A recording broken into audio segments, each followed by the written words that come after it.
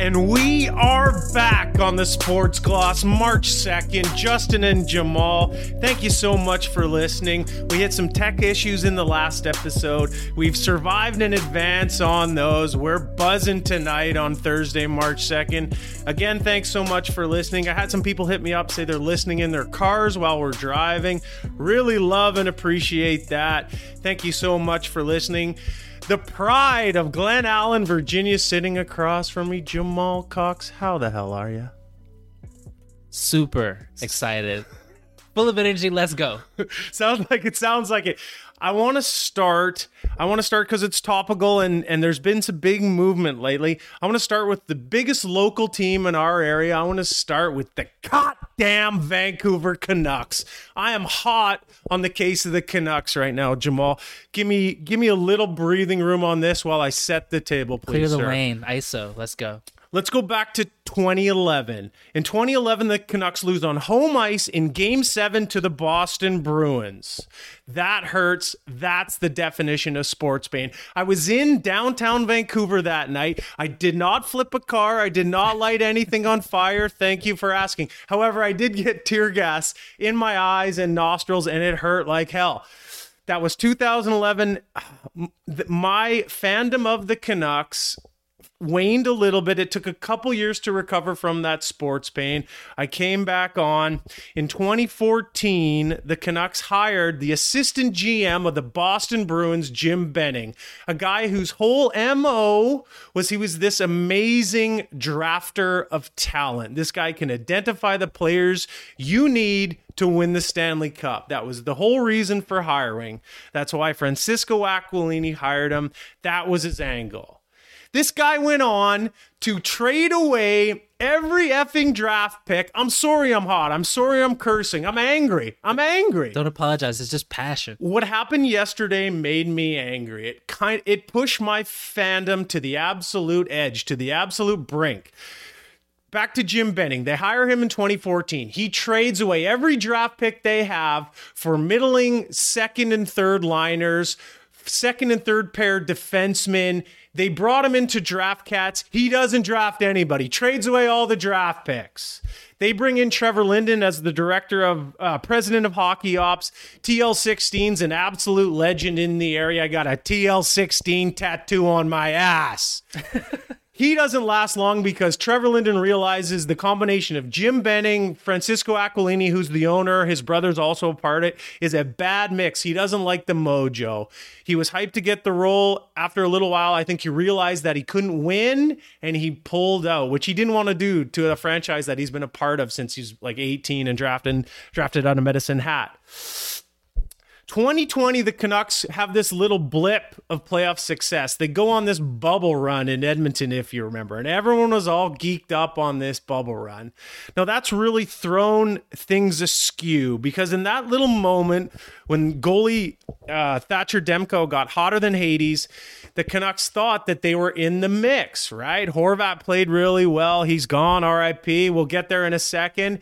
And that sort of gave the ownership a sense of like, hey, we're close to a cup. And, you know, I think we can sort of take from that especially the management thought they could also push this team into a playoff position and be a contender. They are not a playoff contender. 2021, the aforementioned Jim Benning gets hired because the Canucks are scuffling. They made the playoffs 2 of the last 9 years. Oof. Grotesque, right? And this is a hard place to be. Imagine being a player having mics in your face every day after practice, after games, getting asked the same question. No wonder nobody wants to play here anymore. Again, this is a team that's had 52 seasons and has never won a Stanley Cup, and the passionate fan base that it has. I proceed. They bring in Jim Rutherford, Trader Jim. He's won 3 cups, 2 in Pittsburgh, 1 in Carolina with my boy Rod the Bod. They bring him in to sort of right the ship. This old guy's like 74, looks 74. Aquilini brings this guy in to sort of head up the new management. They've got Patrick Alvin, who was the Penguins' previous assistant. He's the new GM, but really Rutherford's making the calls. And then in the last 2 years, it's the same old stuff. They've got yesterday, what pushed me over the brink, JC, is they trade for this defenseman from Detroit. Stevie Y fleeces Trader Jim, and they get this defenseman Roenick. They trade away the first round pick they got from Bo Horvat. They trade away a second rounder they've also got. And that is the rub. Why on earth are we trading away any, I said we there, I used we speak there, don't hold that against me. Why are they trading away any type of draft capital? Not only that, this Roenick defenseman is apparently, I've never seen him play. He scored like 38 points last year. He's going to end up with 50 this year. Apparently he's quite a sound defenseman. He's going to lead them to more wins. So, in fact, he's impacting their ability to get a top 3 pick even more because he's quite good. Like, utter nonsense. Utter freaking nonsense. Like, so now we've got ouch. Well, they've got no chance at Bedard, right? So, Connor Bedard, North Van kid, going to be the next big thing. Hotter than a pistol. The Canucks are going to win enough games that they don't have a sniff at Bedard. That trade yesterday pushed me off the edge. I'm so pissed at the Canucks. As we said in a previous pod, I would not want to see the Canucks play. I got no interest seeing them play. I'm furious. I'm actually furious. I'm right at the edge, man. Like, this has been a long road, and the Canucks they're playing with my emotions, boy. A mutual friend said it's like being in an abusive relationship. Couldn't agree more. And I keep going back, flip on the TV every year. In training camp, I get excited. This is the year. Here we go. And what happens? I get hurt. I get my heart broken. Physical, mental, emotional abuse. He can change. I know he can change. He's a project, but he can change. I love you. You can do this for me. JC, that trade yesterday, really, the Roenick trade where Stevie Y again just fleeced the Canucks, just pushed me to the brink, man. I'm so pissed at the Canucks. You can give me tickets. You couldn't offer me discount tickets, which you did today. I am not taking them. I'm not taking the Canucks. I have no interest. Not an interest in watching them. Thanks, but no thanks. I'll take a pass. Damn. Yeah, man. That's real anger. There's no show there for the pod. That's real anger. I am butthurt. Your face is the same color as your shirt, so I know you're hot. I am hot, man. I'm really hot. Like, this has been a long road. Again, 2 out of the last 9 years they made the playoffs. The other couple of years, 15, 13, and 12, they lost in the first round. It's just unbelievable. It's unbelievable. Is there a fix? Thank you for saying that. The fix is the problem that they've had is they've tended to be middling. When I was saying earlier, they're trading all their draft capital for second and third liners, forward, second and third pair defensemen. They need to do, instead of this retool, they need to go down to the studs and they need to rebuild. That's what irritates me so much about Roenick, this defenseman that they've got, because they need to hold on to Hughes, hold on to Pettersson, hold on to the Demko. He's got the bad Caucasian hips, which I can relate to. And they need to hold on to those 3 pieces. They signed Miller for a long time. They've just excommunicated Bo Horvat to the island. They need to draft players. They need to draft as many players as they can in the first 5 rounds and hope that some of them hits. They need to stink for a couple years, get those early picks, build off of that, and then grow forward with those guys. Quinn Hughes, one of the best skating defensemen in the league, went to Michigan, go blue. They are wasting his time. Wasting his time, guy. It's so irritating. It's so irritating. And then they just, like, of course they're going to trade all their assets at the deadline. For a couple of minutes when they traded Luke Shen the other day, sort of a solid defender, they trade him back to the Leafs. You're thinking like, oh, hey, they got a 3rd rounder for him. You're thinking like, hey, we got some here. Like, maybe they're finally realizing they need to dump all the assets and like draft some guys. A day later, they trade for Roenick, this defenseman from Detroit, who's a good player. And they trade a first round for it. Are you fucking kidding me? You hold on to every first rounder. Those first rounders are how you build your top 2 lines. It's how you get skill. It's how you get a stud defenseman who can anchor your back end for years. That's how you do it. Such bullshit. Lack of incompetence. I apologize for swearing. I'm just hot, JC. So just blow it up and trust the process. That's the way to go, in your opinion? that would be a nice start. It appears to me like over the last 10 years, there just hasn't been a plan. Yeah. We're good. We'll just keep being good. And the rub there is sort of the inference is that Aquilini wants them sort of be good enough to make the playoffs, get a couple of home gates, right? A little bit of money. That's okay. Pad my pockets. I don't really want to win everything. Do I really want to win the cup? Right? Like, not really. So they've sort of just been middling for so long. You would think that they realize, hey, this isn't working. We do need to strip it down and kind of rebuild as opposed to tweaking and the retooling, which has led to nada. It's one of those things. It's always a fine line, kind of that fool's gold of like being in the mix, and maybe you're in the playoffs, or maybe you get that taste, like you said, in 2020, where you're relevant for a bit, and then you think, okay, we can compete, we're here, when really it's borrowed time. Yeah. It's a time bomb. Let's just get out, blow the thing up, start it all over. I think it's something, we're now in March. That year they were in the bubble. They just got hot at the right time, and they hit a heater at the right time and started streaking. We're going streaking in the bubble, and they made a nice little run. And off of that, they sort of thought they were in the conversation. Are you talking about the Lakers? Nice. To be in the conversation of one of the best teams in the conference. And clearly the history just before that and just after that has shown that they're not close at all. They're not close at all. So why you don't just accumulate and accrue every draft pick that you can, draft some talent, scout your brains out, and reevaluate, recalibrate in a couple of years. That's how you do it. I mean, look at the Rangers. Patty Kane just got traded to the Rangers. We'll get there in a second. But look at the Rangers. They tore it down. They actually sent out a letter to all their season ticket holders. And essentially what the letter said was, hey, we're sorry we suck so bad right now. But we appreciate your business, and we're trying really hard, and we will be better in 2 to 3 years. Stay with us, and thank you for your patronage. Fast forward 3.5 years, they pick up one of the biggest guys in the show, and they're heading into the playoffs, and they're don't quote me, but they're probably one of the top 5 betting odds to win the cup this year, to raise Lord Stanley. So that's what I mean. There just seems to be no foresight. I think the owner, Francisco Aquilini, and his brother, who also, if I can be so bold, and I'm on a heater, so I'm going to be so bold, there's some sort of scuttlebutt out there that they own a lot of businesses, a lot of real estate. It's all a little murky. There's some talk that maybe they don't treat their employees so well. They do a lot of agricultural stuff, and some of the workers they bring in to do that, they don't treat so well. I don't think that's a rumor. I think that's in fact. That's an aside. I'm saying the Canucks organization has been in shambles since 2011 when they lost in home ice, and I got the pepper spray in my eyes. And here we are in 2023, and it hurts. It hurts. You mentioned the Kane trade, and for me, as kind of a novice, casual fan, it's going to be so strange not seeing him as a Chicago player.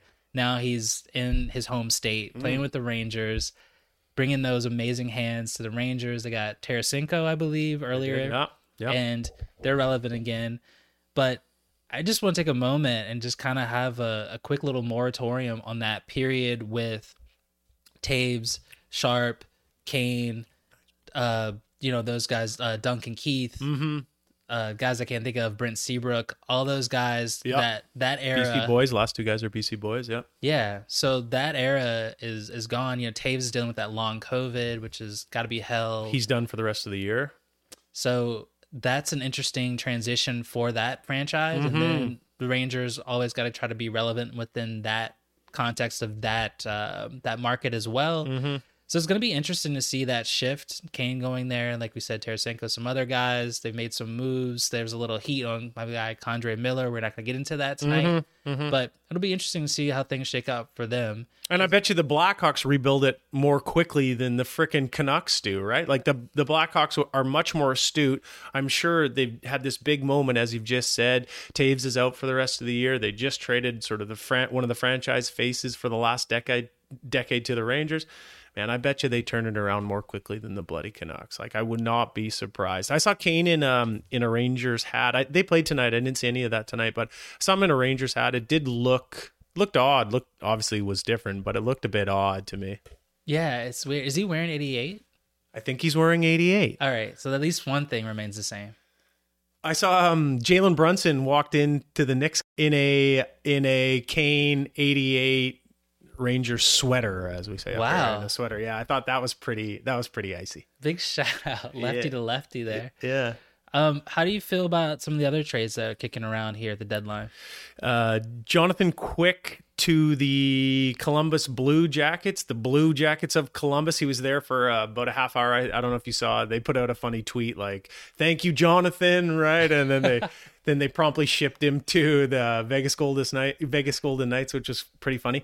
Like a Pat Vev kind of a vibe. Yeah, exactly. Lots of people a bit perturbed by the way that he was treated, his sort of exit from LA. Thought that maybe that wasn't handled so smoothly. Guy won 2 cups for the Kings, has backstopped them for the last decade. Not a lot of people happy with that. Maybe they sort of thought they didn't treat him very well on the way up, but they had to make a bit of a change. Where's he from?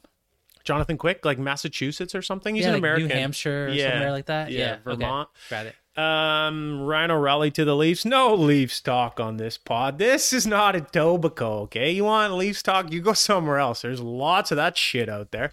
This ain't Peterborough. We're in Victoria. I'm mostly joking. Mostly. Yeah, that's all that really jumps to mind. We got a couple more days until the trade deadline. We'll see what happens. Oilers have done a few things. Yeah, it's interesting. I want to ask the most important question, and that's about fits. You're talking about Jonathan Quick. I caught a little bit of his former team, the Kings, the other day. How do you feel about those chrome dome lids? I like those shiny buckets. I love them. Guys must be polishing those all afternoon. The equipment dudes just polishing them up. I love it. Yeah, I like them too. And how do you feel as well? You're talking about white gloves? Vegas? Yeah, I like the white gloves. I like the white gloves. I think the white gloves look really clean. I like them too, man. I might be in the minority. I might be a minority in the minority, but I love both of those things. Me too. Well, as do I. We're going to get into the Whitecaps talk now, but that's a part of it too, JC. So that's why the Whitecaps need to take advantage of this time. The Canucks are not going to be playing playoff spring hockey. The Caps need to seize the market. We talked about the Caps in the last pod. They just had their home opener. They play this Saturday in San Jose against the Earthquakes. Shout out to Wondolowski. They need to take advantage of this gap in the market. A lot of casual sports fans need something to do, somebody to root for. If the Caps could get hot, get some wins, get some buzz, sign an aging superstar out of Europe, I feel like BC, Vancouver would really support them and kind of follow them through their growth. It's the opening is there for the Caps to kind of seize the moment and draw eyeballs and draw interest and draw viewers.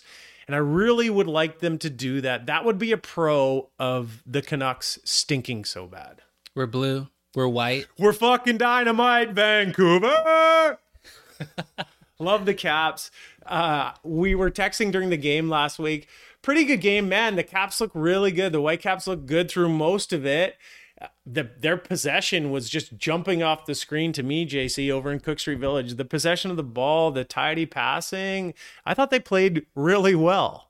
They looked really good. They're moving the ball well. The kid, I can't think of his name right now, but number 20 playing center defensive mid. Name's escaping me. But he was doing a lot of good things, just a great pivot as far as my concerns when I was watching the game. The new Japanese keeper was looking good, like handling the ball. He had like one little slick pass where he kind of deked a guy and like just and made a simple pass. He made a simple pass look difficult, but things were moving well. They got that early goal, and then 2 minutes of madness. Hope you didn't go for a pee for those 2 minutes. You would have missed 2 goals. I did. I actually missed one of the goals hitting the loo too, actually.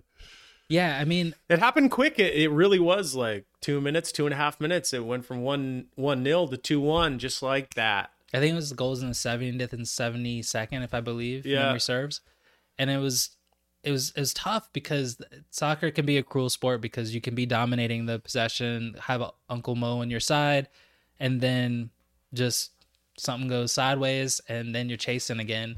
You know, your boy Gold had a great game. The Scottish Messi, Ryan Gold. He's the engine of the team. Like, he's the driver of the team. Yeah, I saw a lot of them just kind of playing through the back a bit and then playing like to the target number 9. He's not actual number 9, but playing to that target forward and then holding the ball up and then running like the wings off of that. And I think the kid's name starts with a J. I'm sorry, I can't remember the name. It's not Jerome, but it's something to that effect. Dahomey. Sorry. Yeah. Shout out to Dahomies. What a it's like great handle. It's right there with like Patrick Mahomes, like Mahomes. And they had some moments. It looked really good. It was attractive soccer. And like you said, I think that they can draw in some fans because it's going to be an early summer for Vancouver Canucks fans. So why not go watch the Whitecaps? Mm-hmm. You're right. It was attractive soccer to watch. Like, it was really entertaining. Even for a mild soccer fan, I feel would find that interesting. That's why we're going to keep pushing the Caps on the Sports Gloss. The Caps are a great team, a worthy product. The whole MLS is a worthy product. I think people need to give it a little more space as soccer grows and continues to grow. I think the MLS is a great product. And if you're just getting into soccer, you know, grab one of these MLS teams and support. That being said, you've had a feeling that MLS has kind of shot themselves in the foot with this new television rights deal. You want to talk about that for a second? The history of this is starting this year, MLS took a big payday from Apple Plus. To Apple Plus now has the rights. In the States, it used to be ESPN. In Canada, it was TSN. Apple has bought the rights to the MLS. There's still some games on TSN, and there's probably still some games on ESPN, but it's like a third of the schedule. Apple paid the big dough to buy the league. Now, again, MLS is sort of a pyramid scheme, the shape of their organization. They have new expansion teams every couple of years. The other teams get paid from that, so they're always looking to add teams. Matthew McConaughey just put a team in Austin a couple of years ago. That barn looks electric. He's out there clapping. I love that. But they took the payday from Apple because I'm sure it was quite a substantial payday. But the problem with that is there's less eyeballs watching this on sort of your regular telecast across North America on those two networks. Like a TSN or an ESPN, for example. So now these games you got to pay to play, you got to pay to watch, you got to pay a little bit extra of a premium to watch. And of course, that's going to take a lot of eyeballs. People who don't want to pay, can't pay, just seems like another extra thing to pay every month. So they've decided not to do that. And I think that's going to hurt the league a little bit. It does take eyeballs off the product. And I think it's a little bit short-sighted, but I'm sure Apple's got tons of dough. I got an iPhone in front of me. I'm guilty as anyone, so I think they decided to take the check and roll with it. But I don't know what that's going to look in the long run. Let's see how that plays out. It's one of those things I'm frustrated with as well, because as someone who used to watch a lot of the English Premier League or British Premier League, I always forget they vacillate between the two names. It's one of those things where year to year I'm thinking, okay, is it DAZN this year? Is it Fubo TV? Right. Where can I find the Champions League's matches? All those kinds of things. So, you know, I would love to have some continuity there, but hopefully it works out for the best. But I agree with you; it's a bit of a kick in the pants. Yeah, I mean, a growing league like the MLS needs to be more accessible. Not less accessible, right? If we're going to put another paywall in front of people from watching it, I mean, it's just going to detract from the product. Speaking about accessibility, let's talk about the Canadian women's soccer team and the new involvements there. It's kind of breaking news hot off the press today. Happened earlier tonight. A couple of insiders, you and I are. We got the scoop. Nick Bontis, who we were hacking in a previous episode, is now out. And they've brought in 5-time Canadian Olympian Charmaine Crooks. Incredible. Yeah, she's brought in an assistant VP, a woman by the name of Kelly Brown, who's sort of more of a business oriented person, to handle the Canadian Soccer Federation. This feels like a big step, a big stride, JC. I agree. You had the protests going on at the She Believes Cup. You even have locally, I read about a girl on the U11 team in Gorge, a Gorge soccer team, that had led kind of a protest with the flipping the jerseys, the purple jerseys and what have you. And, you know, the world protested and it had some impact. And it's always beautiful to see those kind of grassroots things that bear fruit. And now we're looking at a deal possibly getting done, right? It sounds like a deal was done earlier today, even like that the Canadian women's national team has in fact accepted the latest offer that Charmaine and our new VP Kelly Brown have put together. It sounds like That's great, man. it's great. I love it's it. great. Like we said before, they hadn't been paid in a couple years. Like it's crazy. So the fact that Charmaine could come in, she has some previous experience. She's been on the Canadian Olympic Committee for a while, so she's familiar with that setting, and clearly it's made a difference. Yeah, it's wonderful. And hopefully that's going to galvanize them as they look forward to the World Cup in Australia and New Zealand this summer. Getting that off your shoulders, know you're getting paid, know you're getting the infrastructure and support that you need to excel and be an elite team. Which they are. They're a top 3 team in the world. Exactly. When you were talking about the support from a local, I thought you were talking about Neil Young popping up in Victoria on Saturday afternoon. I thought Was maybe that Neil Young? I thought it was just a guy off of Pandora Street. he looks like a denturist. I know, actually. I thought maybe Neil Young would be repping a Canadian sweater on the stand as we're saving trees. I love that Neil Young popped up. That's pretty cool for him to come through and us get a little bit of the spotlight for a moment. And he did it. No one knew he was coming. It was totally unannounced. Got it like that. Daryl Hannah was in attendance as well. Pretty cool. Very cool. Very cool. JC, let's take a break. Let's take a break.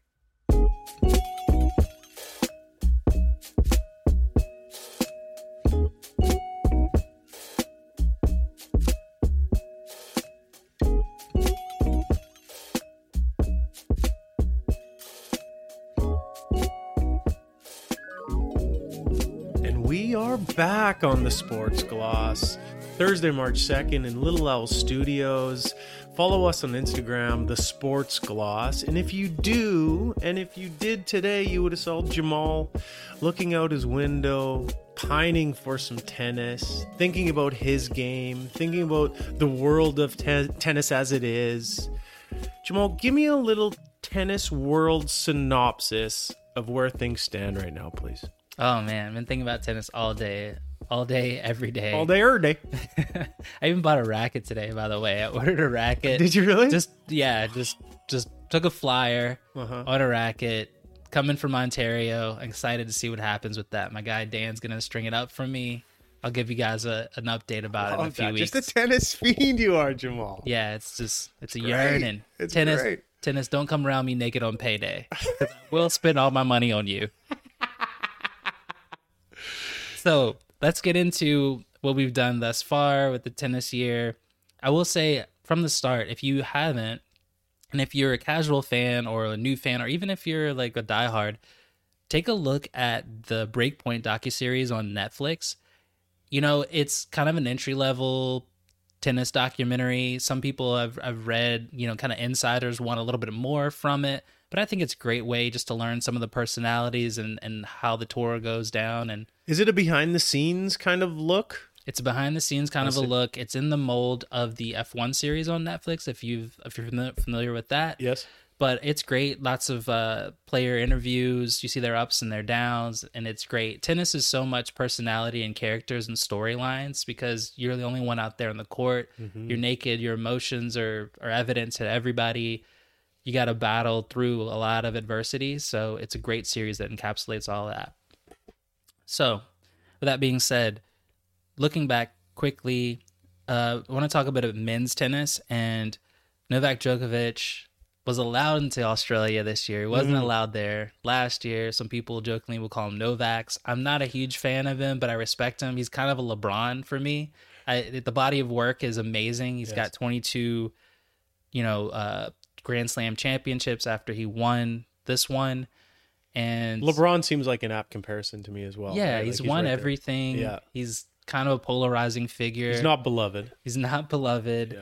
But he took the title. He got back to number one. Now, as we sit today, 378 weeks and counting at the number one spot career cumulative. That's over 7 years, older than LJ and Nico. Wow. Think about that for a second. Wow. 7 years in the number at the one top. spot. It's wild. So that's just fodder for the GOAT race between him and Rafa and Roger. So that's a hell of a stat. It is a crazy stat if you think about grinding for so long. And he's only about 35, 36. years old, which, you know, in tennis years is like 50, but still he's getting it done. Jamal just referenced our 2 younger children, and their lifespans aren't as long as this guy's been the number one. Puts it in perspective. Does it ever? Yeah. Wow. So Novak Djokovic back on top, just kind of getting into this full swing of the season now. We got Indian Wells and Miami coming up, the Sunshine Double, as I teased last week. And a few questions and storylines as we get ready for everybody to head to Palm Desert, California next week. My guy, Daniil Medvedev, the Russian octopus, he is he back? That's my question. Because hasn't lost in 3 weeks, which is quite a feat. He won, I believe, in Rotterdam, and then I can't recall, I think it was in Doha last week, and tomorrow he's got a huge test. Probably by the time that you listen to this, the results will be in. And he's playing Djokovic tomorrow in the semifinals. So that's going to be it's going to determine a lot of things. Medvedev, one thing, if I had to put one word on him entering in Indian Wells, if I kind of did a word association or word play, it would be fatigue. I'm wondering what your fatigue level is. He's fatigué. Oui, c'est vrai. He is a grinder. He is a big guy. He's 6'5". He's all arms and legs. He stands deep in the court. He wants to rally and just grind you down. His game is mental. He just wants to just mentally just beat you down. So he's been grinding for the past 3 weeks. Also, he's got to fly from Dubai, where they are this week in the tournament, and come all the way, I don't know, what is that, 10 hour difference, and get on the clock here in the Pacific Standard Time and see if he can get the thing done in California. He hasn't done it before, so we'll see what happens. Tough turnaround. It's a tough turnaround for sure.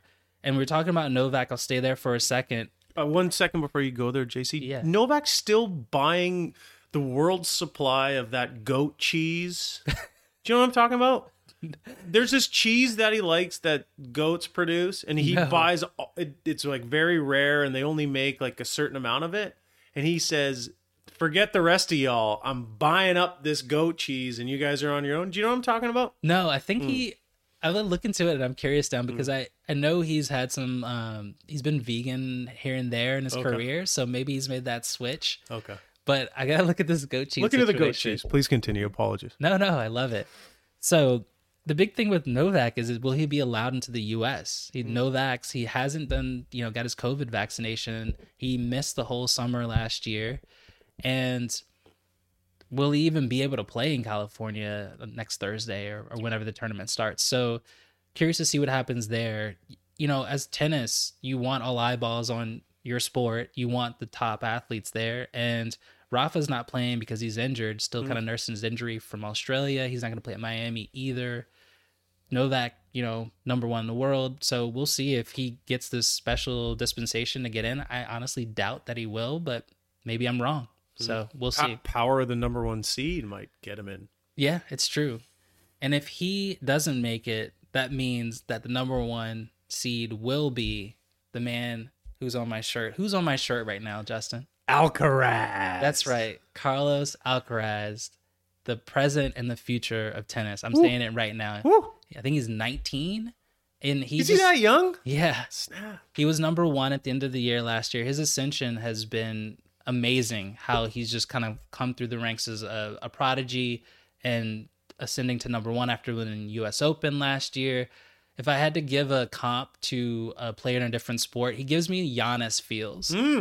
He's just electric, puts his body on the line, can do so many different things, speed, power, mental game. He has an amazing drop shot. You never know what you're going to get from him. He runs down everything, and, for better or for worse, because he's actually a bit banged up now. He had a run in South America, won in Buenos Aires. He beat Cameron Norrie, and then made it to the final again in Rio, and then pulled up kind of lame. He finished the match, but he had a little bit of a hammy problem.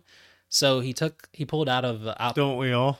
We do. But I'm not 19, Oh, yeah, right.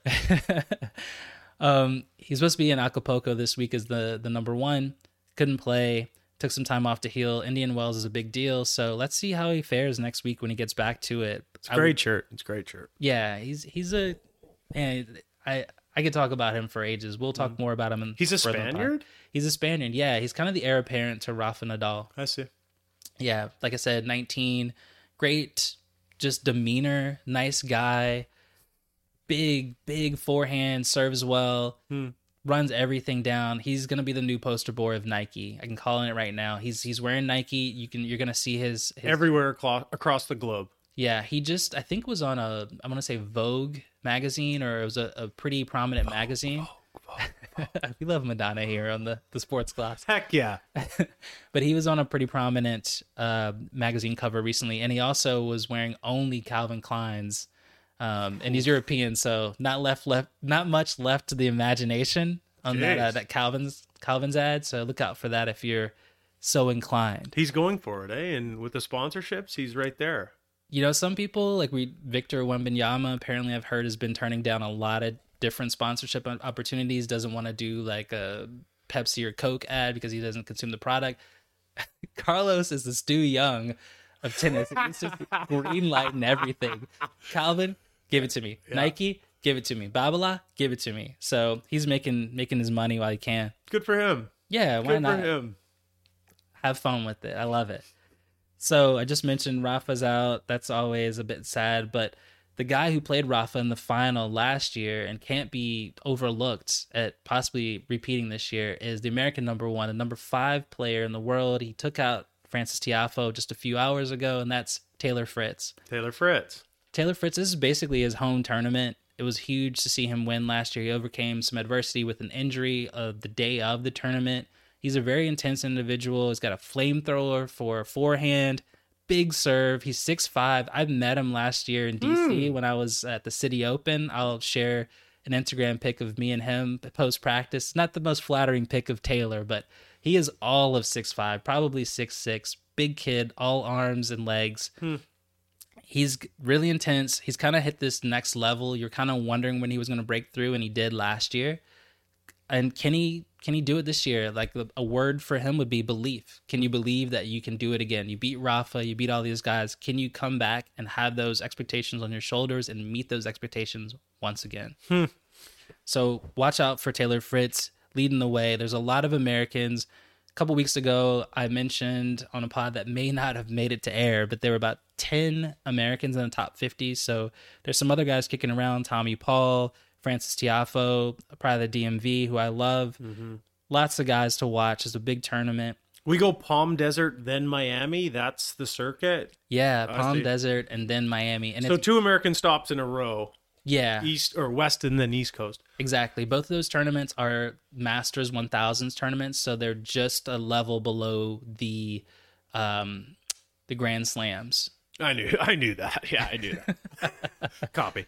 Thank you for that. Indian Wells is often called the 5th Grand Slam, the 5th Slam, because of its importance and just the magnitude of the event. So, and that was last year that Ben Stiller was yelling at who did he have a verbal exchange with? Ben Stiller, was that Djokovic or was that Kyrgios? Kyrgios, that's right, Kyrgios. Yeah, that was that interesting exchange there. That was funny. Yeah, that's kind of... That was good. The stars do come out for this tournament. Stiller's a huge fan. You'll see him at the U.S. Open every year with his wife. And Kyrgios is banged up too. He pulled out of the Australian Open. He brings all the fans... he brings all the boys to the yard. He's a chaotic individual, but also has more talent than probably anybody. Cool. So I don't know if he'll be there this year. He's been a bit banged up. But we were talking about Americans. I briefly just want to talk about the Canadian scene.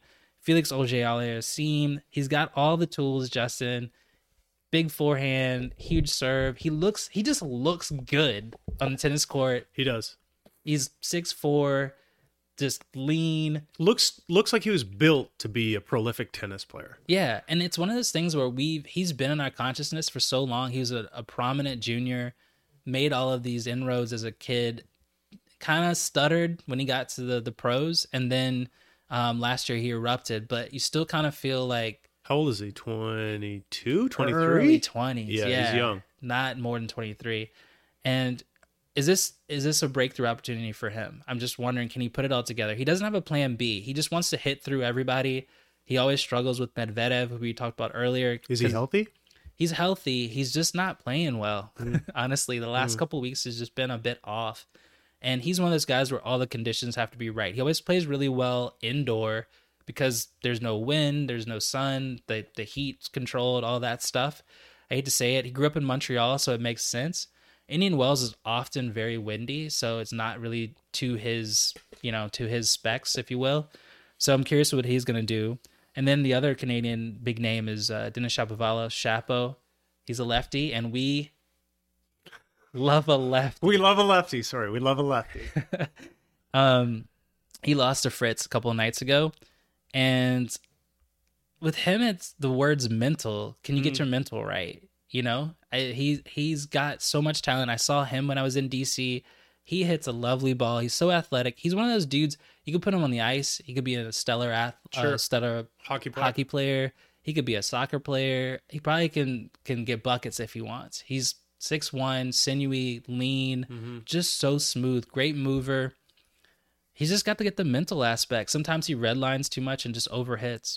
He's also had a couple of sort of outbursts at umpires in the last couple of years, kind of lost his cool, popped his top, lost his shit a couple of times recently, which, you know, is a bit interesting. I think it was in Rome last year. Some fans were heckling him when he was talking to a ref, and he caught on mic saying, "Shut the fuck up." That's right. Not a good look. To the paying public. I was told that Canadians were nice people, by the way. Incorrect. But yeah, we'll see what their chances are. And as well, while we're here, Bianca's there, Bianca Andreescu. Let's see if she can get back on track. The thing with her is just injuries. Can she get past these injuries? Never healthy. She's never healthy. She's never healthy. She captured our hearts and minds just as Leylah Fernandez did with those U.S. Open runs, and she kind of hasn't been right ever since. So I want to see if this is an opportunity for them to get back. I don't expect either of those to win, but I would love to see a deep run. I feel like I haven't seen Bianca put together a healthy 6-month stretch, year-long stretch. Like, she can't seem to hold on long enough without an injury. I know, and I don't know what's at that. She took some time off. She's done some stuff mentally, got some coaching and support. So I don't know. Hopefully she can get it rolling here in Palm Desert and start a nice little transition as we move forward into the clay court season. Her parents always watching her. Mom's got her dog in her lap, right? And you see little pooch in the lap in the stadium is a wonderful look, in my opinion. It's great. BB's got a whole vibe. She does, for sure. Yeah. So yeah, really quickly, I just want to hit a few other points. If you're a betting man or woman out there, a few long shots to look for. If he's healthy, Yannick Sinner is going to be great. Italian kid, redhead. Love a sinner. Well said. I mean, his strokes, the match of the year last year was him and Alcaraz at the U.S. Open. I'd like to see him get back to that level. He's got Darren Cahill in his coaching box now. He's getting to net more often and finishing points, and I think that is great for him. The sky's the limit. He's got so much talent. So he's going to be hovering on the top 10, but can he make a breakthrough next week or the next 2 weeks? And then as well, Cameron Norrie, won in Rio, lefty, love a lefty. Where's he from? He is interesting. He's got the Union Jack beside his name, but spent some time in New Zealand, I believe, as well. And I think he also has some South African ties. And he went to TCU. The Horned Frogs. Yes, sir. Really? Yeah, he played at TCU. So he took a road less traveled for a lot of pros and played college ball, especially as a European. No kidding. And kind of a late bloomer. Kind of if I had to equate him to someone, it's kind of like a Ginobili. He's a lefty. He's unorthodox. Kind of a late bloomer. Gets the job done. Nice. And he won 2 years ago, so it's very conceivable he could get the job done. And then I don't really like this kid. It's kind of a l'enfant terrible, but Holger Rune, this kid from Denmark, he's like 18 or 19. His mom's at every match. His mom's got these crazy eyelashes that can't be real. Okay. I'm just saying, and just lots of vibes with this guy. It's interesting in comedy to watch him, but he's a really good player, so we'll see what he can do. Last thing I want to say here is I don't think he's going to be at the tournament, but remember the name, Arthur Fils. French player, 18 years old, reminds me of Felix. gonna be a superstar. Had 2 semifinals in Montpellier and Marseille indoor. Kid hits the hell out of the ball. He's fast. He's serving over 200 kilometers an hour. He gets the mental game right, and he's gonna be good for a long time. And with that, wait, hold on, JC. I got something for you. I got a little nugget here. Did a little research. This is as per my comment about Novak's love of cheese, or perhaps a certain type of cheese. USA Today 2012. Stay with me. I'm with you. Since going gluten-free, Novak Djokovic has transformed himself from a talented athlete and with occasional conditioning issues to one of the best in the world, now the best in the world, as you said. To keep up with the mantra, you are what you eat, the world number one has bought the entire supply of the world's most expensive cheese, which is said to have anti-allergen properties and retails for $585 a pound. A pound, and he bought all of it. The donkey cheese is from Excuse me? Yeah, that's right. How many times have you heard that phrase? You can milk a donkey. The donkey cheese, I'm glad you made me repeat it because that is important. The donkey cheese is from Serbia, where he's from. It's similar to a Spanish Manchego, it says here. Anyway, that's just... Apparently restaurants are clamoring for this cheese. Novak says, you're not having any. If there's any out there, I'm buying it. What a weird flex. I'll buy all of your donkey cheese, sir. Donkey cheese. I think I thought it was goat cheese. Wish it still was. Are we allowed to talk about donkey cheese on this pod? With that, let's take a break. Let's take a break.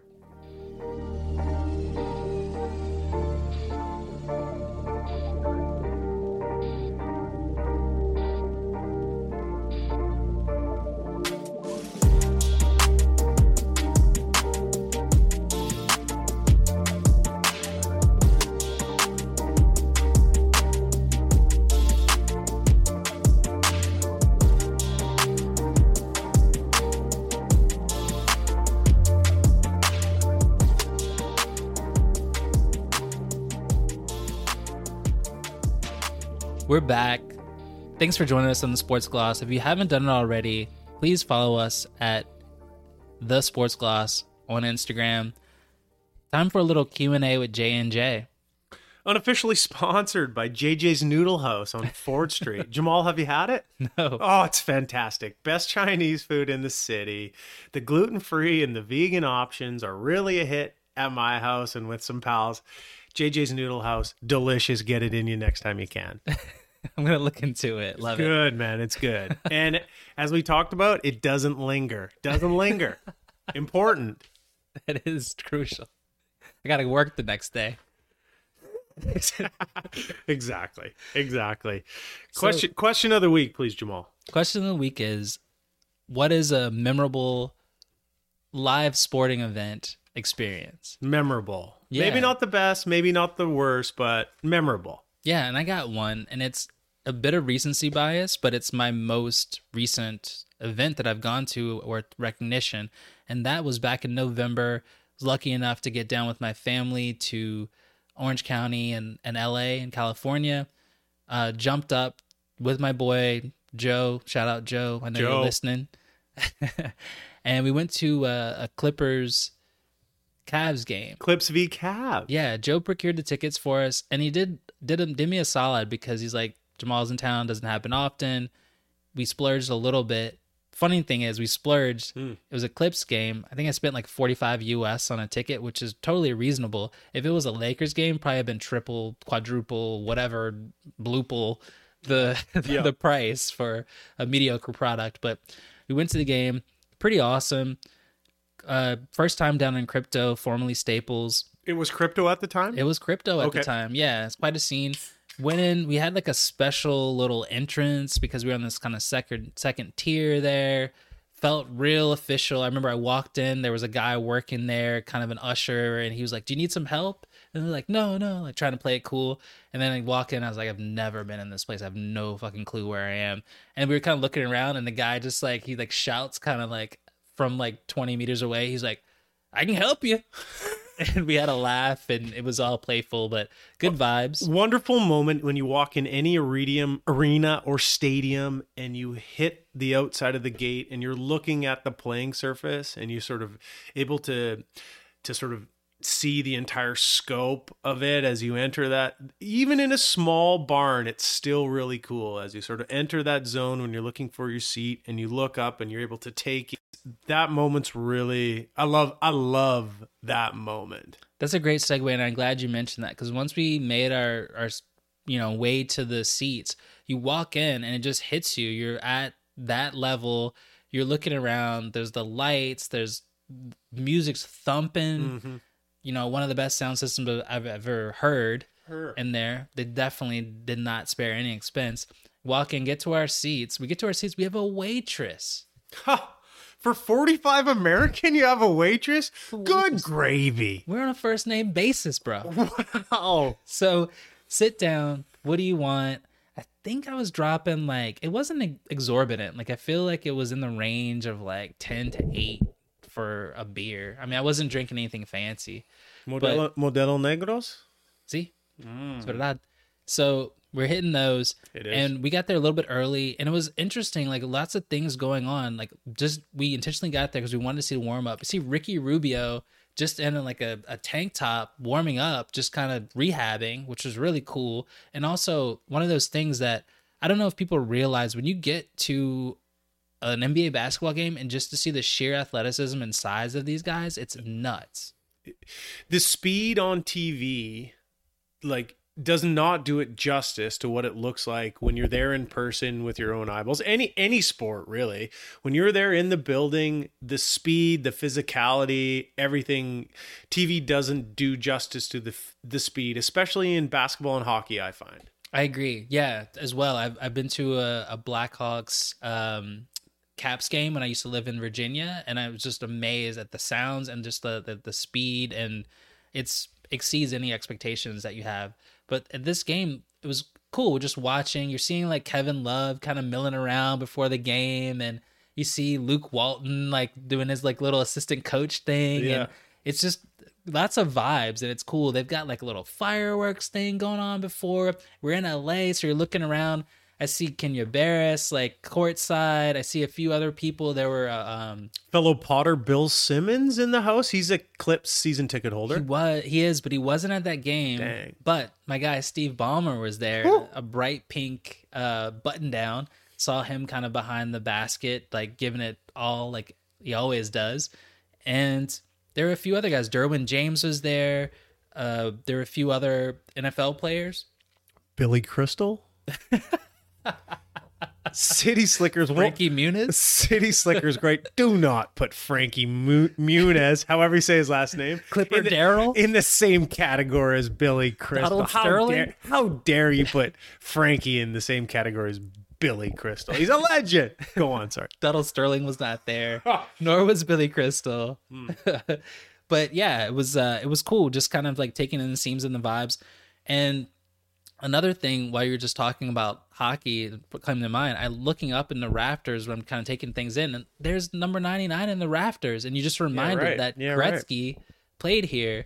You're seeing Magic's jersey up there as well, Magic Johnson, Kareem, all those things in the rafters, and it's a special moment. It's a unique moment. That's cool. Yeah, and so much for the game. It was a good game. It was really interesting. I'm kind of sports team agnostic, so I was sitting there just looking around, and I'm surrounded with both Clippers fans and Cavs fans, but people are good natured, and there's a lot of banter, but it's cordial. It's not as much Schadenfreude. It's November in NBA, so low stakes. Yeah. But the game was great. Paul George was hot. They came back. They were losing, made a run. They won. Home team. If you're neutral and the home team wins, it's always good vibes. I was really impressed with the athleticism of Donovan Mitchell. He's not that big. He's kind of a sort of taller Russell Wilson. That's the vibe I got. I've seen Russell Wilson in person, and I was just man, this guy is so athletic. And the other guy that really stood out for me is Evan Mobley. The guy's 7 foot and he moves like a 6'5" guy. Went to USC. Yes, sir. But yeah, just that experience was unique, and it was vibes, and for not having gone to any sort of sporting event for a while due to the pandemic, Yes. that was significant with me. I got to hang with my buddy Joe. That's fun. And it was great, and it didn't break the wallet. So Dream. That's good a dream. vibes. That Yeah. sounds great. Huh. What was the tailgate situation? How did you prepare for said game? You and Joe went out for dinner and a couple of the aforementioned Modelo Negros, or you just tried to get there as early as you could, so you just got there, parked, and rolled in, set the table. We worked our way around DTLA. Joe lives in downtown Los Angeles, so we kind of hit a few spots, went to a few like lounges and bars, had some nice views of the city, a few cocktails here, a few cocktails there. Had a really nice dinner at a place I cannot remember the name. I want to say Pine and Crane, but it could be wrong. But it was a Taiwanese meal. Ran into a buddy there. Really good. Had some food in our bellies, but also had some room to take down a few beers. Don't want to be too heavy, just like the Super Bowl. You don't want to eat too much. No. You want to be primed, just like lubricated, but you don't want to be one in the bag, right? Like, you don't want to be 2 or 3 sheets that'll win. You got to find that sweet spot. That's the key to tailgating. You got to find that sweet spot. Speaking of tailgating,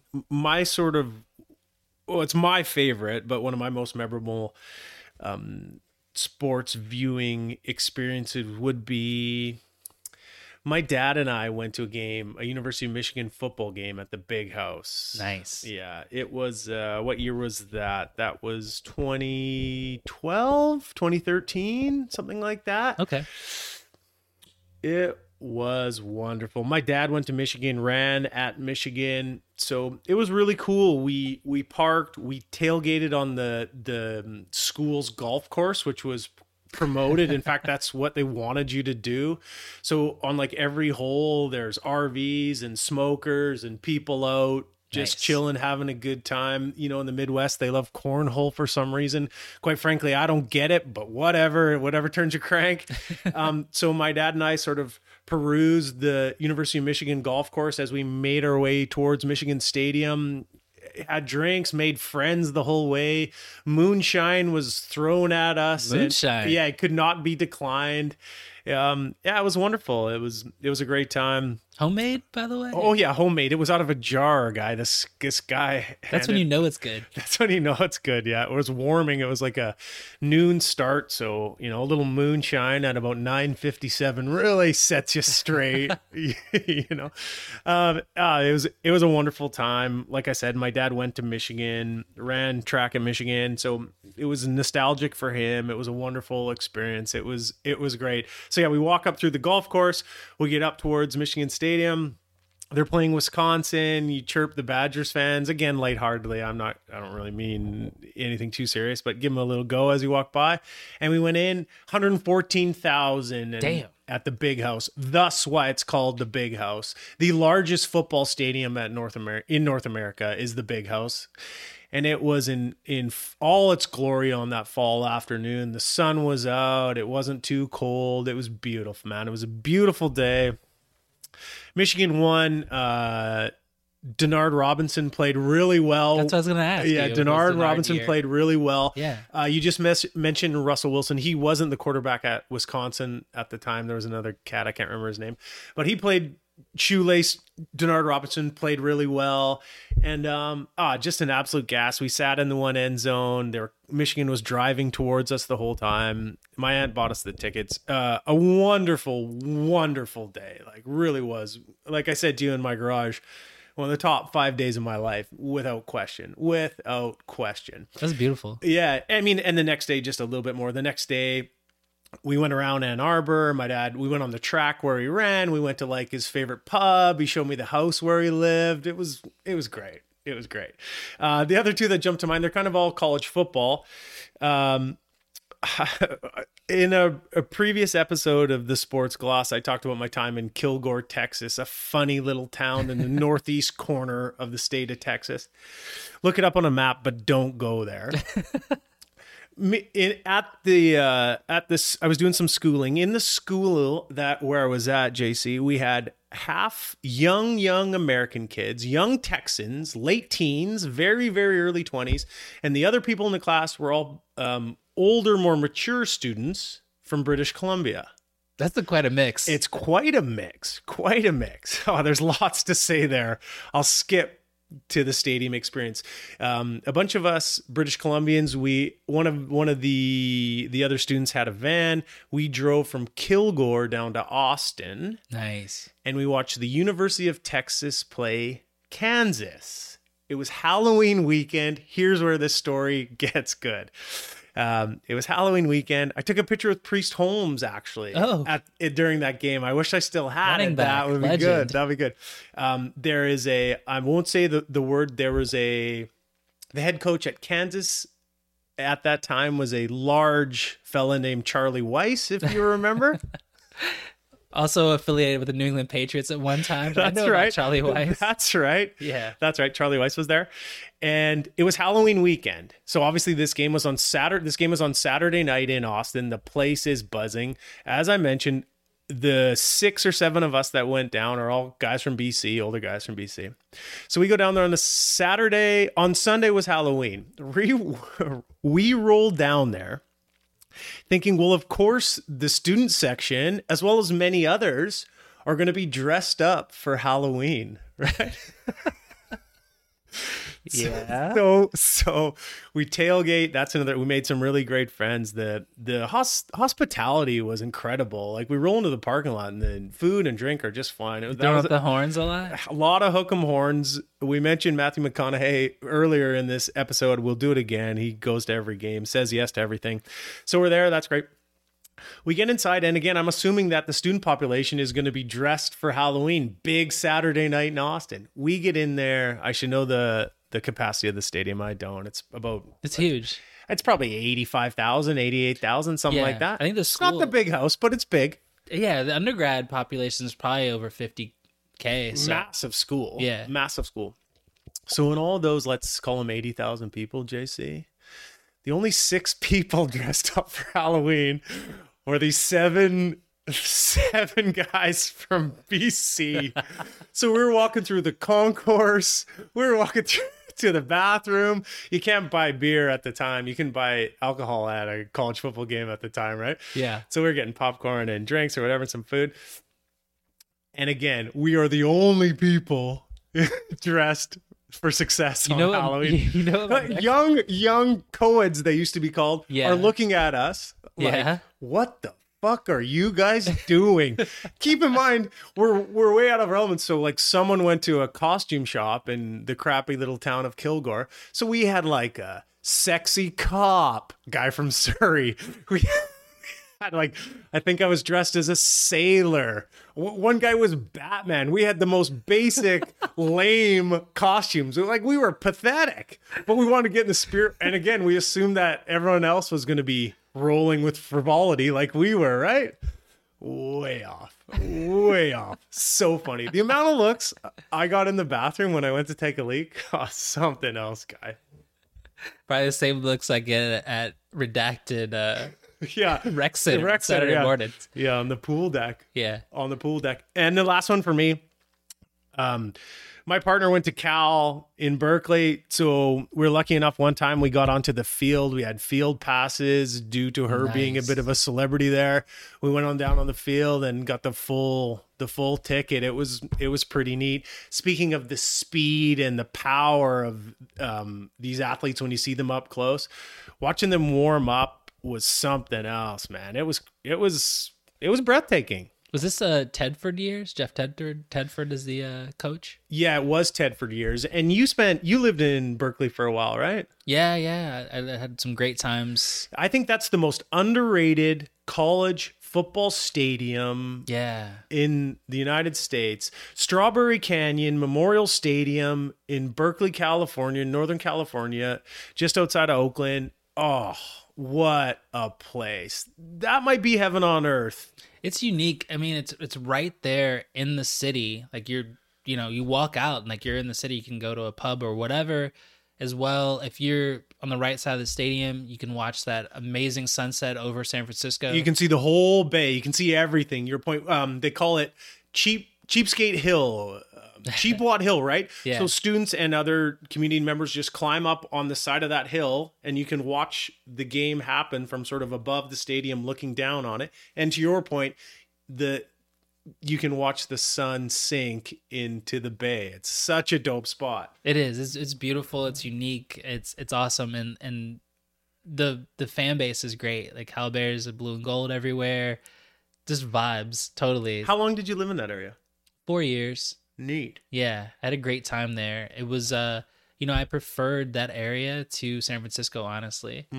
It was just a lot more going on, a lot more diverse, a lot more headspace, just energy, a lot of that emanating from the university. Sure. A lot of creativity. Is there ever? Yeah. San Francisco is great, but it can be a little bit .com-y at that period when I was there from 07 to 11. So I really cherished my time there and would also, would often walk up Telegraph Ave on the way to campus and catch the vibes there. So I feel you. Neat, man. Neat.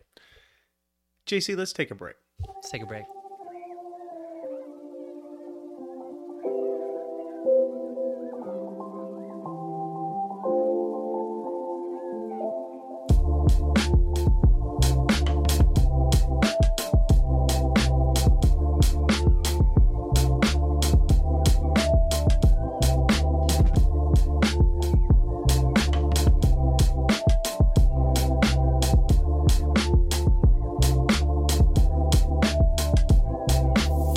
We're back in Little Owl Studios, the Sports Gloss with Justin and Jamal. Jamal, your host has been busy the last couple of days. There's a lot of activity. It's been a hive of activity. What's been happening over here the last couple of days? Haven't seen you at drop off, pal.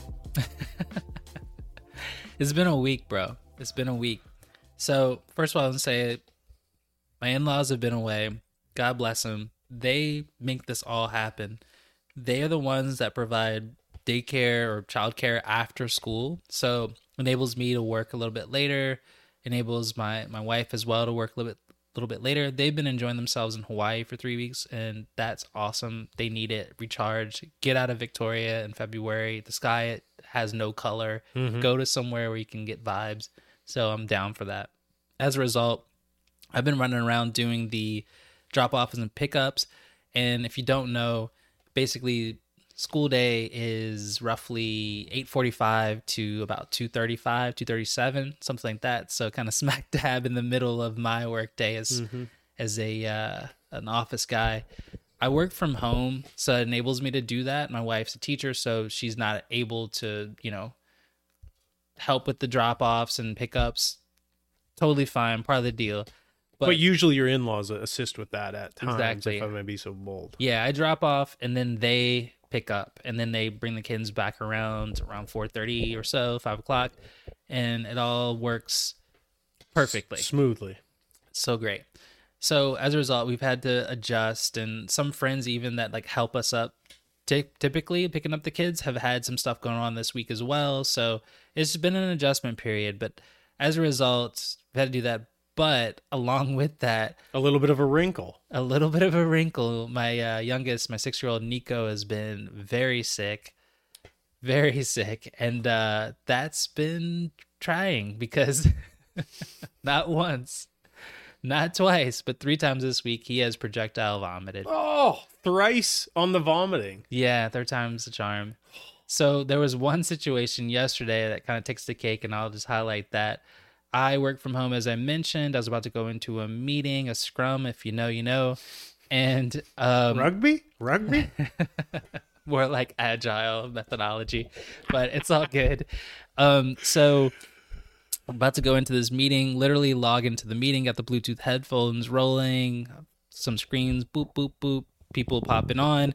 And then the next thing, as soon as the guy leading the call comes on, I say, Kyle, I gotta run. My son just threw up on himself. In the other room, my son's calling out to me. I go into the room and look at him, and just is a mess. That's all I'll say. It's a mess. It's ugly.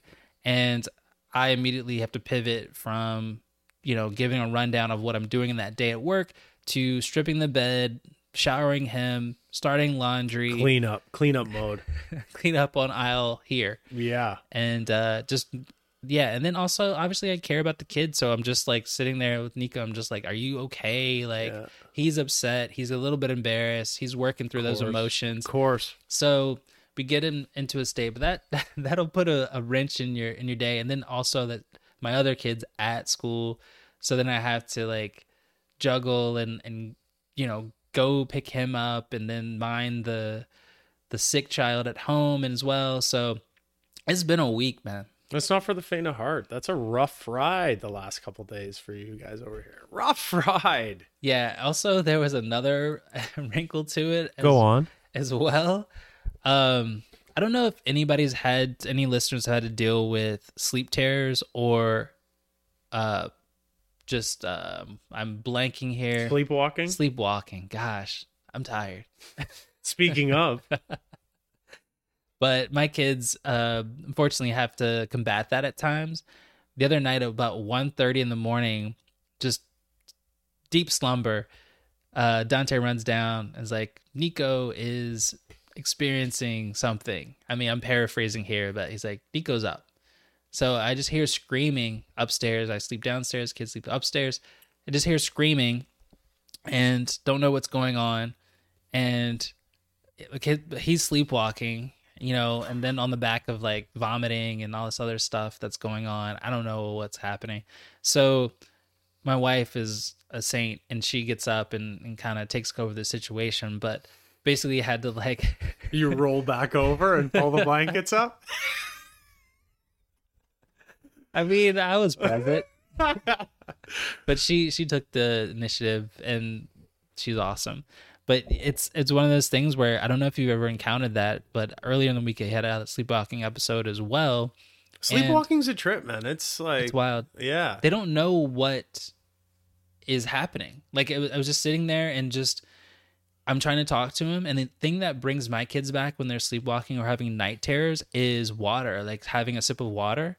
So I know... At first time it happened, I thought, like, I was at, like, witnessing... like some sort of reckoning or something like that. It's wild when you're just seeing it because someone presents as being awake, but then they're not awake at all. And you're trying to talk to them and they have no concept of what's going on. So anyway, you're trying to rationalize with someone that you can't, but usually with my kids, they drink some water. They snap back. They snap back, yeah. Right? So we got them settled, but then it's kind of that thing that you probably are enduring at home from time to time. It's just kind of the midnight, post-midnight, wee hours, waking up and then trying to get back into your sleep rhythm. Sure. So happens every night. Often a couple of times. Condolences. But yeah, it's just one of those things where it's just been a week, man. It's been a week just kind of running around, fighting that good fight, trying to do God's work out there and raise these kids up. And then the funny thing is, the like kind of hilarious thing is they're throwing up, they're doing all this stuff, sleepwalking, but then the next... That is hilarious. It is a bit hilarious objectively. Go on. But then you come back and I'm working and they're home from school this week and I come downstairs and they're like watching TV, playing video games, having a good old time. Nice like, little Thursday. Yeah, just nice little Thursday for yourself. Not even phased. Like hours ago, I was like, do I call the doctor? Yeah. And they were just like, Marvel cartoons. And I'm just like, what is happening? I'm like, have I been played? You're literally surviving and advancing 3 or 4 hours previously. Then you roll down and these guys are just cold chilling. I mean, I appreciate the resiliency, yes, but also agreed. Kind of a fuck you. Yeah, it is. It is. Puts you right back in your place. Eh? Yeah. Thank God for the resiliency. Actually, we started our week. Today's Thursday. We started our week together on Sunday. We had the Cox family over at the Kelly Casa for a little hang. What a lovely time that was. God, your wife's amazing. Your children, beautiful, amazing. What a nice time we had. Right back at you. It was great. Thanks for hosting. It was a really good time. It was like sleeting outside or doing all kinds of wintry mix kind of things, but you gave us a nice little setting there. Hung out, had the kids. You have a lovely home. Kay was cooking up some beautiful chicken noodle soup, which my kids immediately had me come over and remove all of the carrots and chicken and celery and anything that wasn't beige because that's all they fucking eat. Jamal shoots me this side-eyed glance as he's scooping the carrots and celery, anything colorful out of his son's bowl, and he sort of shoots me the side-eye glance like, this is unbelievable. It's embarrassing. Yeah. There was no embarrassment in the room, but I get your point. That's pretty funny. It's pretty funny. It's tough when you gotta bring a peanut butter and jelly sandwich on standby because your host have been working hard to make an amazing, great meal, and you know that your kids are gonna refute it immediately, and then I have to sit there and just be like, "Yeah, they're not gonna eat this," and Caleb looks at me, he's like, "Nothing." Like, not gonna touch it? Like, not even gonna try it? That is over reading a book, enjoying a nice fire that you had started. And he could have been less interested in the food. Oh, yeah. Yeah. But also, the kicker, by the way, we got home, down 2 bowls of cereal. Oh, I bet. What kind of cereal? Vector. My teeth hurt when you say Vector. My teeth started You should. I had a filling in the back left started to ping at me when you said Vector. It's a young man's game. Vector's definitely a young man's game. No, we had a lovely time. It's so wonderful to have you guys over and spend some time. Your family's great, and it's cool, and it's awesome watching. Q is so attentive and just really smart. Like, I can tell she's taking in everything. It's so cool. LJ's doing her thing. Zadie's destroying everything like a young Godzilla. It's a beautiful scene. Ugh. Yeah, well put. No, Quincy certainly is taking in everything. We really got to watch ourselves now. She's absorbing it all, as Dante is too. They're at that age where they're really. It's good and it's bad because it's like they're really bright and like, you know, whip smart, but it's like, oh shit, they can read. Yeah, and like they're like catching text messages sometimes. I'm like, that's not for you. You don't need to know about this. You need to know about my life. That's bit me in the ass a couple of times. Yeah, good point. And then we're sliding into tomorrow night. We're all going to sort of together, but separately, but together, going to hopefully a wonderful, speaking of sporting environments, we're going to a lovely basketball game tomorrow night. Canada West Finals, UVic versus the University of Winnipeg. Man, that should be a cracker. It's sold out.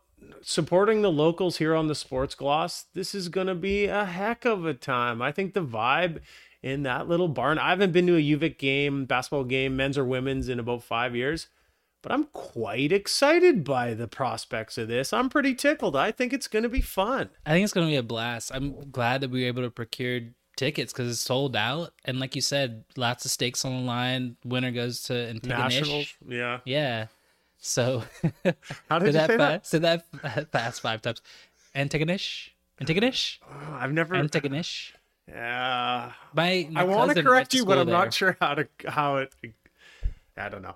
So they play. UVic plays Winnipeg tomorrow night. Yeah, they beat them twice, I think. I think so too. Yeah, UVic's ranked 2 in the country. That's wild. Yeah, man. I think it's going to be a cracker. It's going to be great. Diego Mafia, Oak Bay, local product. Yeah, averaging 24.5 a game. Not too shabby. 6'1" PG. I love it. Yeah, it's going to be good. It's going to be fun just to have those vibes, have the kids there and kind of catching just the gravity of the moment. The environment too. Yeah, we're talking about good experiences in the Barns earlier. No kidding. I'm excited to get your take on it as a guy who went to VCU, watch a lot of obviously great college basketball, and a guy who plays basketball himself. I'm excited to get your take on how you feel about the gameplay. I feel like, as a guy who played Canadian college basketball, you're going to be really impressed by the speed and the power we just talked about when you're live. I think and I hope you're really you're gonna admire how fast these athletes are moving and how well they're playing the game. I think it's gonna throw you back a little bit. Spoken like a true Canadian trying to impress an American. I guess so. I love it. No, I'm excited, and I looked at a few highlights in the past few days, and guys are dropping dimes, guys are hitting threes. The level is there, so I think it's gonna be really exciting. And I'm not gonna be that dude, but yeah, I had some D1 experience, but at the same time, I think these guys can run with everyone. Number 2 in the country. That gap has shrunk. The look at U.S. Canadian University gap has shrunk. Look at the Canadian national team now. Like the products that you're putting out there, they're going to be a force to be reckoned with in the Olympics for sure. This is the golden age. Sorry to cut you off. That's trickling down into the Canadian university system too. That the level of Canadian university basketball, men's and women's, has risen incrementally in the last 5 to 10 years. And the difference between CIS hoops, or U Sport hoops, as it's now known, and Division I or Division II in the States, that gap has shrunk. It's closer than most people realize. Yeah, it's going to be wonderful to see it up and close in person. Like we were saying earlier, everything sports related is so much better and enhanced when you're right there and get the vibes with the crowd and everything. It's a home game. Everything's at stake. Place is going to be buzzing. I'm buying the Straight and Narrows tomorrow night. You're working on a Huckleberry vodka. I hope they have it tomorrow night. First Delicious. round's on me, JC. Straight and Narrows, baby. I'll take you up on it. And with that, thanks again for joining us on the Sports Gloss, Jamal. What a wonderful episode we've had. Yeah, thanks for joining us. We're going to move into talking about some college basketball as March Madness is upon us. Got some conference tournaments next week. I'll fill you in a little bit maybe with how Indian Wells is going. We got some other things. We've always got some stories. Q&A with J&J will be on tap as well. Big time. For sure. So with that, enjoy your weekend. And as always, survive and advance. See you next time. Peace.